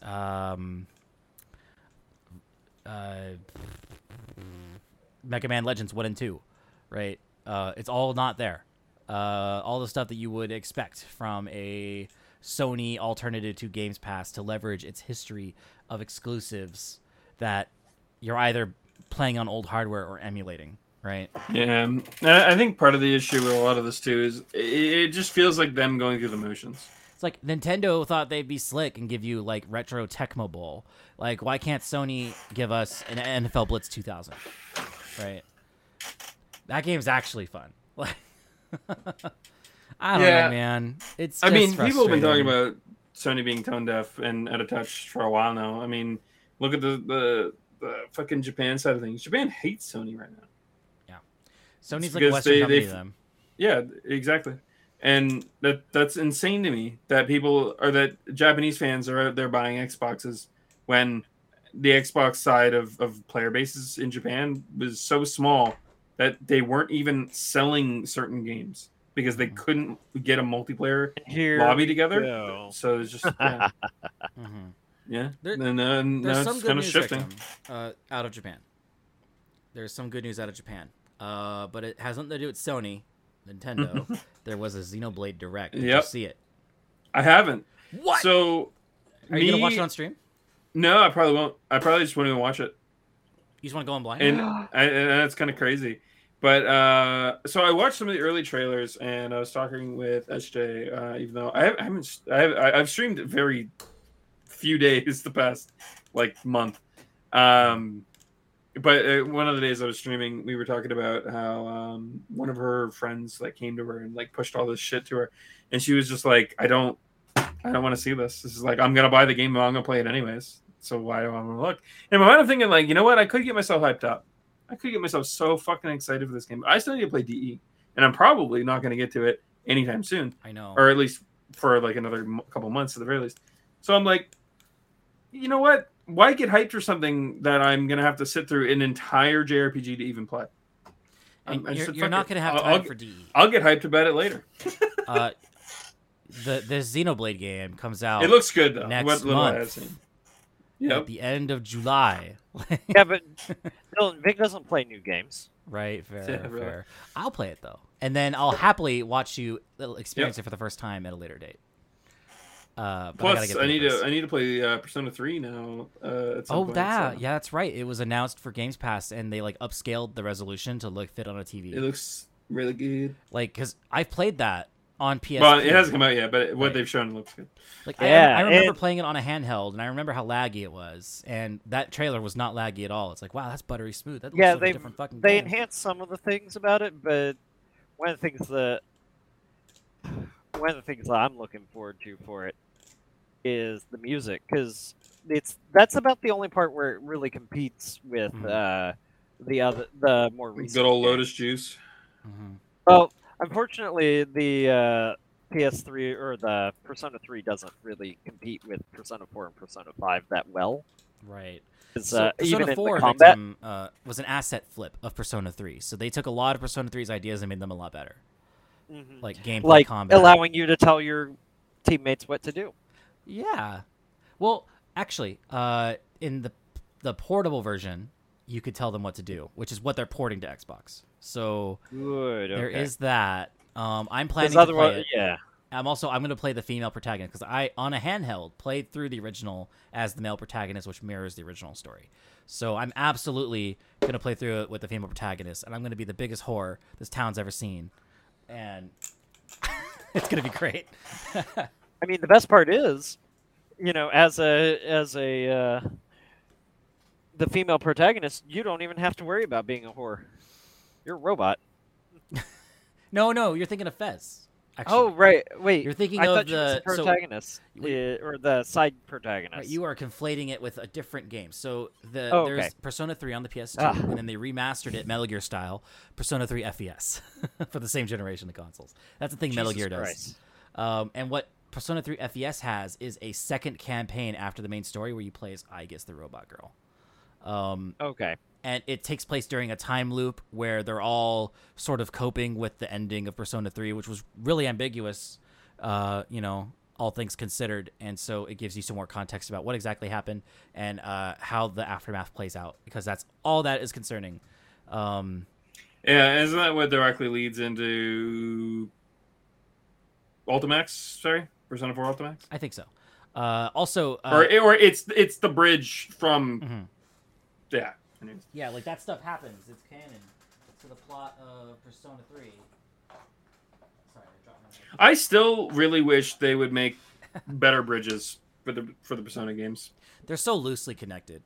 Like, It just bothers me like that these entities and these phenomena would happen, and then somehow they wouldn't fucking find out.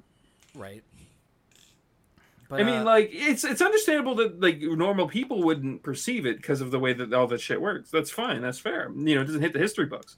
But you're telling me that like previous cast members wouldn't fucking, especially ones that are still alive and well, wouldn't at least be like, wait a fucking second. Well, that isn't yeah, right. and the Persona 3 player characters in particular it's hard to. I mean, yeah, to my understanding, the C's in general, like Yeah. it would be really hard sell to be like, yeah, no, they would just let all this shit go down, no problem. yeah, like isn't it like canon too that like their whole shtick now is they are going around and trying to fix these situations? I think so. But I don't. Well, remember. that was Somehow the end 4 of- and well, 5 I- happen. Well, no, in 4 it makes sense because it wasn't that far in the future. Yeah, it's like So- 5 years. Yeah, they were still in high school, Vic, or just out of high school. They would have been they would have been like early college, which I Right. think is in Ultimax. Mhm. They basically state that it was right out of high school that they started. I forget it's called the Shadow Corps or something like that. Yeah. Also, all the members of C's have their own like lives. That's why in the fighting game they like look like adults, right? Yeah. Yukari became an actress. Fucking Baseball player. Junpei became a baseball player, and stuff like that. I mean, so to some extent, it makes sense for 4, I guess, but for 5, very no fucking little of excuse it. Yeah. for 5. Like No, what the no hell? excuse. No, because a lot of them would, Especially considering how monolithic it was in 5 as comparatively. Yeah, I was gonna say Mitsuru would definitely fucking know that something's up with the government. It wasn't Naoto also pretty much in the area when shit went down too. Probably They could have just also, had a one-off thing. I mean, that was early in the game though. I guess so it could have been before Well, anything and was on 5 the as well. One of the issues with 5 though is it's happening in a literal different world. Because in 3 guess they that's didn't fair. go to a different world. It was just Well, an they hour. did. It just. Yeah, the rest it of was. the It world wasn't. shut down for an hour Yeah. while monsters roamed, and they made monsters go away. They basically explain that as it's like different domains that I don't think they're all gods, but they're like otherworldly beings are able to like bring in. I don't even know if the writers at Altus put this much thought into it. I think they did because SMT, from my understanding of SMT lore, is that they definitely put that amount of effort into the SMT side of things. Mhm. So I find it hard to believe that there isn't a lot under the surface for Persona Mhm. that I'm sure will come out eventually. Yeah. Well, In the meantime, we can Persona also 6 just is play just SMT. everybody coming back Yeah. together. Which that reminds me, like, where's SMT on the fucking Sony like stream list? Like, what the hell? Oh, they don't believe in SMT. What are you talking about, Dylan? yeah, it brings me back to they hate Japan, man. That's right. And where's Dragon Guard? Like, Nier Automata was such a Fucking- huge hit. Get them. If it were to come out tomorrow that Sony acquired Kotaku, I'd be like, yeah, of course. all they do is praise The Last of Us and tell you that Speaking- you're bad. Speaking of Xenoblade, what the fuck, man? Like, I know. Okay, I sorry, didn't I wanna have it in preface me this. to read it, but I tell didn't me. either. I didn't. But like, I just want to mention that like, it makes sense that they would shit on it because it's new. It's got a big fan base. It's the easiest thing to generate hype or generate clicks, right? A bunch of angry fans coming through to see why their favorite game is being called mid before it's even released. I understand. I get it. I understand the marketing. It clicks. still does not make it any better. It's still bullshit. And I don't give in to rage clicks. So I didn't Right. click through the So, article. for context, dear But- listener, Kotaku wrote a very cringy article that neither of us read. That basically takes the Nintendo Direct that happened for the Xenoblade Chronicles 3 reveals and wrote an article saying that they're expecting it to not be very good. Yeah, they basically said that 1 and 2 were fucking hot shit. So And my hot take on all of this Yeah. is that Kotaku generally, in principle, hates Japan. I don't think it's for racist reasons. I think they just don't respect them, right? Which is pretty racist. But notice they spend a lot of time praising like the games American that games. they are expected to praise, Yeah. like Nintendo Yes. games like Mario or Smash Bros, right? Or Legend of Zelda. or very games that artsy, games that they can't artsy get away games. with shitting on, right? To put up the facade, right? But like anything original or wacky or not fucking mainstream in our eyes, like the games that aren't fucking Zelda, right, or aren't fucking Mario or Fire Emblem, they don't even give them a chance, right? They're just like, nah, don't waste your time. And like with Xenoblade Chronicles 2, they kept bitching about the way the girls look because they'd never seen a busty woman before, right? You know, I find it funny that I keep bringing back up my viewers from my stream, but we were talking about that the other night too. It's like, you want to talk about design wise? Sure, they were designed to be appealing to the eyes. They had outfits that accentuated their features, and you know you can argue that, but they at least went the extra mile to make like potential like story reasons for why it existed. They didn't make the characters all of a sudden, you know, fucking walking prostitutes. They didn't do that. They were genuine characters with writing and character development. And it's like to boil them down to their fucking looks. Isn't that literally the thing that they condemn? Well, right. They're literally becoming the thing that they hate. It's okay when they do. Well, they always do, but that's kind of the joke with it comes to Kotaku in general. But one of the things that I was going to make mention of is like we've had these characters even from the American side. Well, not the American side, but they've been more known on their American because of the VAs like Bayonetta. Oh yes, Bayonetta has a beautiful British voice in the American VA, and her Japanese voice is fine. I'm surprised nobody actually. Yeah, you're right. Bayonetta didn't really get any backlash, did it? Right. Well, no, she's praised because she owns her sexuality. There's a literal death scene from one of the bosses in the first game where if you die to it, instead of it like fading to a game over, it fades to her basically just barely being covered up by her hair and smoking a cigarette. It's insinuating that they had sex. Oh yeah, it's funny. It's over the top, and it's funny. Yeah. But like that's the kind of shit I expect them to like go in on, right? And like if you actually played Xenoblade Chronicles 2, you'd know that despite the way that these characters look, they're actually really well handled and well written, right? And the reason they even look like that in the first place is because they were made by someone. They're made by a dude. And then we're not really given context on, but it could be expected. Don't worry, most of the men are shirtless too. Oh, that's really. So, but it could just be assumed that they were made to look like that because that's what the creator wanted them to look like. But that didn't insinuate or influence their personality at all. These Kotaku bloggers probably didn't even. Go ahead. I was gonna make the Poppy joke about Oh yeah. Yeah, she knows. Pink-haired one, half. Pyra knows. And she, like, the side eye she gave the little guy, like, over the extra bits that the maid stuff. I can't believe you created this. What is wrong with you? Like, the apparently side it's a bit raunchier in the Japanese version too. Oh, no doubt. Yeah, but they don't sugarcoat it. It's not like they don't praise his grandfather as being this fucking amazing dude. They're like, it's cool that he made these, but what the fuck was wrong with him? You know, it's just like there's no glorification there, and that is probably fine by me. I think that's fucking hilarious. Yeah, and it's like it's hilarious that two horny men decided to create a robot. It accidentally became like sentient and more powerful than like all this other shit, and it's like, wait, what? Oh yeah, and they've got and then on top of that, they didn't really get what they wanted either. Right.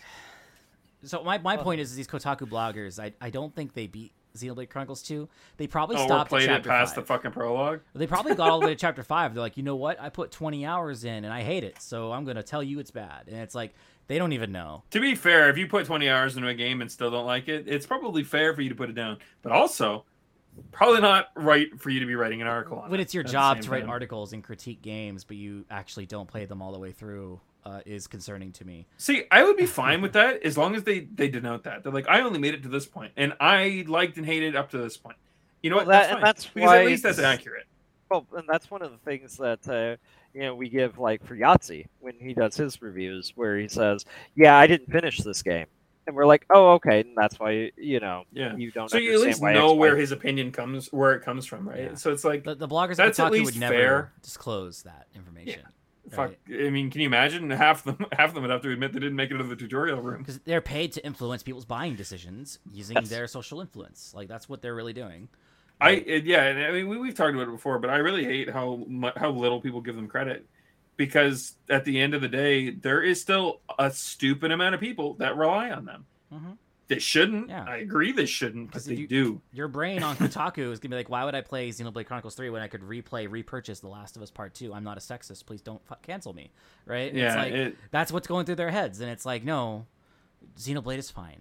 It's like, you're not I would say there is much worse, even in like Western catalogs, that you could be playing in terms of like Well, you know what? Fuck it. I'll just come right out with it. In terms of like objectifying women or using women as like an object of some They kind. could be playing right? Monster Girl Quest.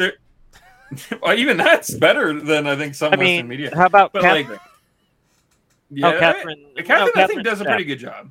Well, yeah, it's also Japanese too. It's actually really funny how much if you were to dig into games that like on like their front or like what they push as like marketing media, and how much of those kind of games that like come off as like, oh, so the object of the game is the woman, and then you realize later on you're like, no, this is a much wilder ride than I was expecting. Right. Catherine is a fever dream of a game if you go through some of the routes. And no matter how well written, like a Persona game, honestly. Right. No matter how well written Catherine may be, like the people at Kotaku aren't going to give it the chance it deserves. Right. Oh no, I think they piled on the new game as being pedophile bait, if I remember correctly. Right, and they obviously didn't finish it. So yeah, I don't remember what the context behind that was, but if I remember correctly, it wasn't anything quite like that. But to take it back to Xenoblade for a minute, like I watched the direct. I'm not going to tell you to go watch it because I value you going in totally blind, right? Yeah. But there are some people on the Fedi discussing it, and against my better judgment, I jumped into the thread. Probably shouldn't have done that. But there are some people who were bitching about it being woke, and I'm like, wait a minute, did we watch the same trailer, right? Because I wanted to know the origin of their argument, right? And it turns out they say it's woke. It's the Mortal Kombat argument. It's like, okay, the girls are sexy in this one. I don't think the girls are sexy in the new one. They went back. And it's like, but they look fine. Yeah, I think this kind of boils down to Have you seen the fan art of the new characters? Like I was going to say, it's like just Mithra. Yeah, it's like Mithra when she got her tights. Yeah, and I mean, to be fair, everyone points to Mithra and Pyra, but there was a ton of other like modest characters. Like, what about Pandora or even? I mean, we can't use Cosmo, right? Although Cosmo, they did turn into a like full-on robot. There was plenty of modestly dressed women in that game. Oh yeah, plenty. But I mean, there was plenty of not. Definitely, you know, the Dami Mommy blue hair fire. Oh.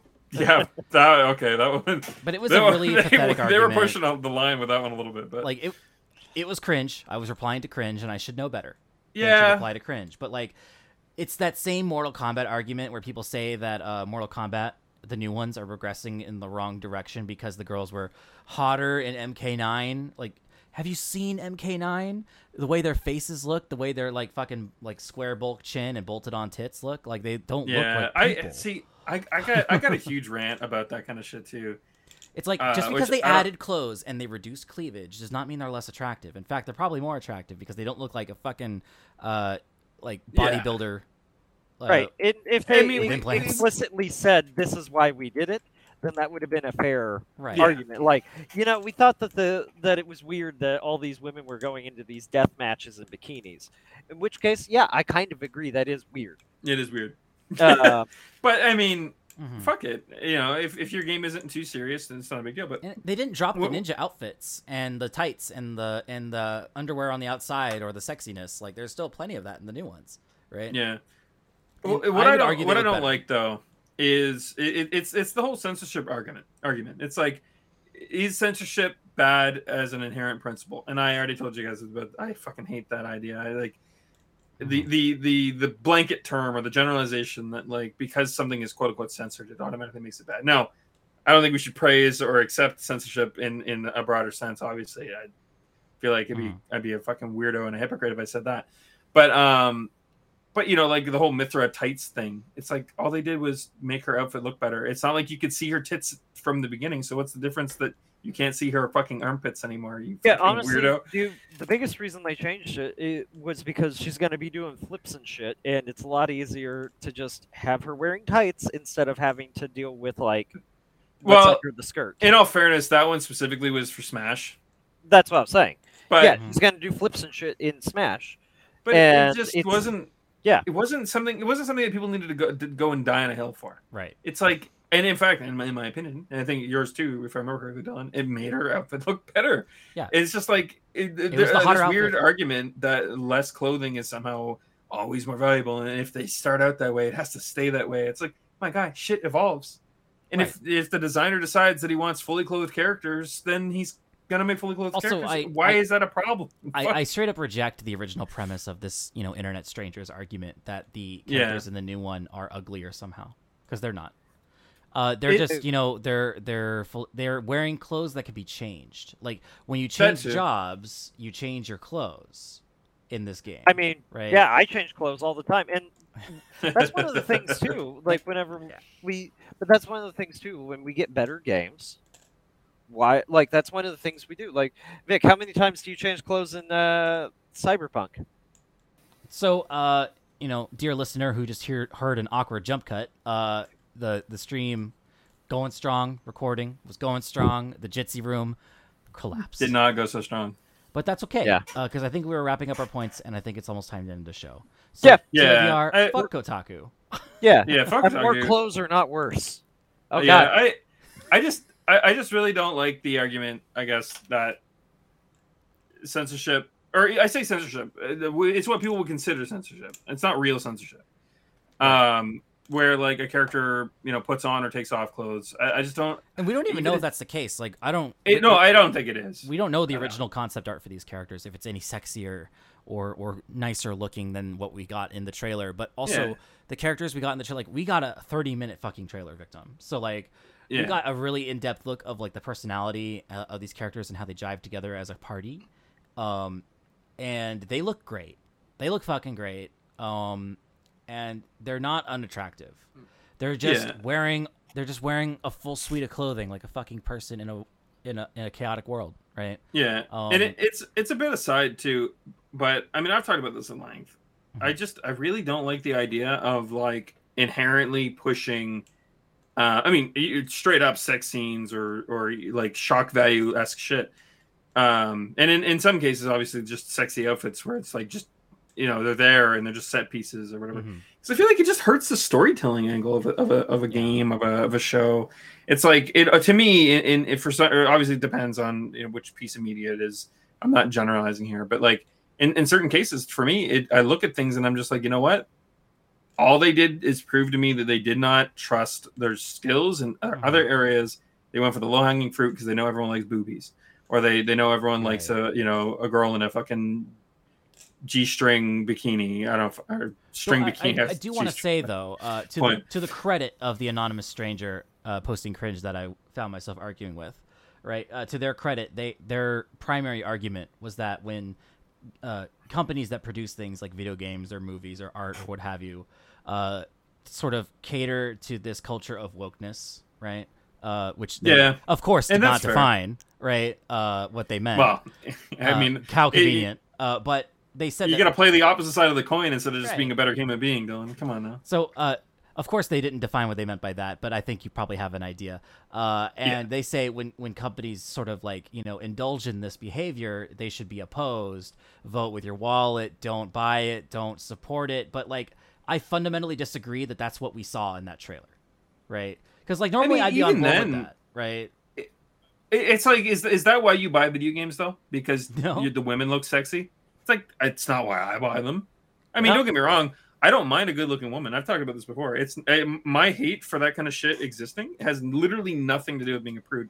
Mm-hmm. Perfectly fine with porn. I mean, we fucking talked about hentai games earlier. I have literally no problem with that. I want a product that tells me a good story, that gives me good gameplay. Right. Everything else is entirely secondary or treachery or whatever. I just want to do right by this internet strangers argument because I don't want to like mischaracterize them as like being irrational. They're just posting cringe. They're not irrational. They're just cringe. Right. They're just wrong. It's like and it's fine to have that opinion too, for that matter. I don't want anyone to feel like I'm like, ooh, Game of Thrones is fucking hot shit because it's got fucking nudity in it. No, it's just not for me. Right? It's like I get it. It's like you can oppose like games like kowtowing to this culture of wokeness because like being politically correct or woke does not make your game better. And shaming people into buying it and shaming them when they criticize it because you've checked off your little checklist is morally wrong to me.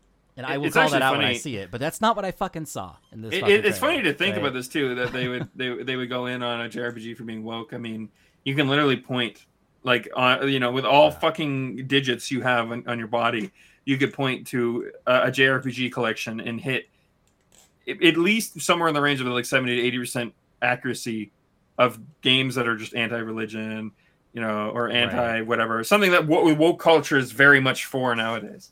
You could literally do that. Right. They always and they always do it the first. point at the couple that probably aren't that way. It's like, or they'll point at games. They'll point at like at least I know Xenoblade 2 and Xenogears at the very least tackled shit like that, but they didn't tackle it in the same way that like Final Fantasy would have. Right. Final Fantasy was straight up like religion's fucking horrible. It's bad. It'll kill you.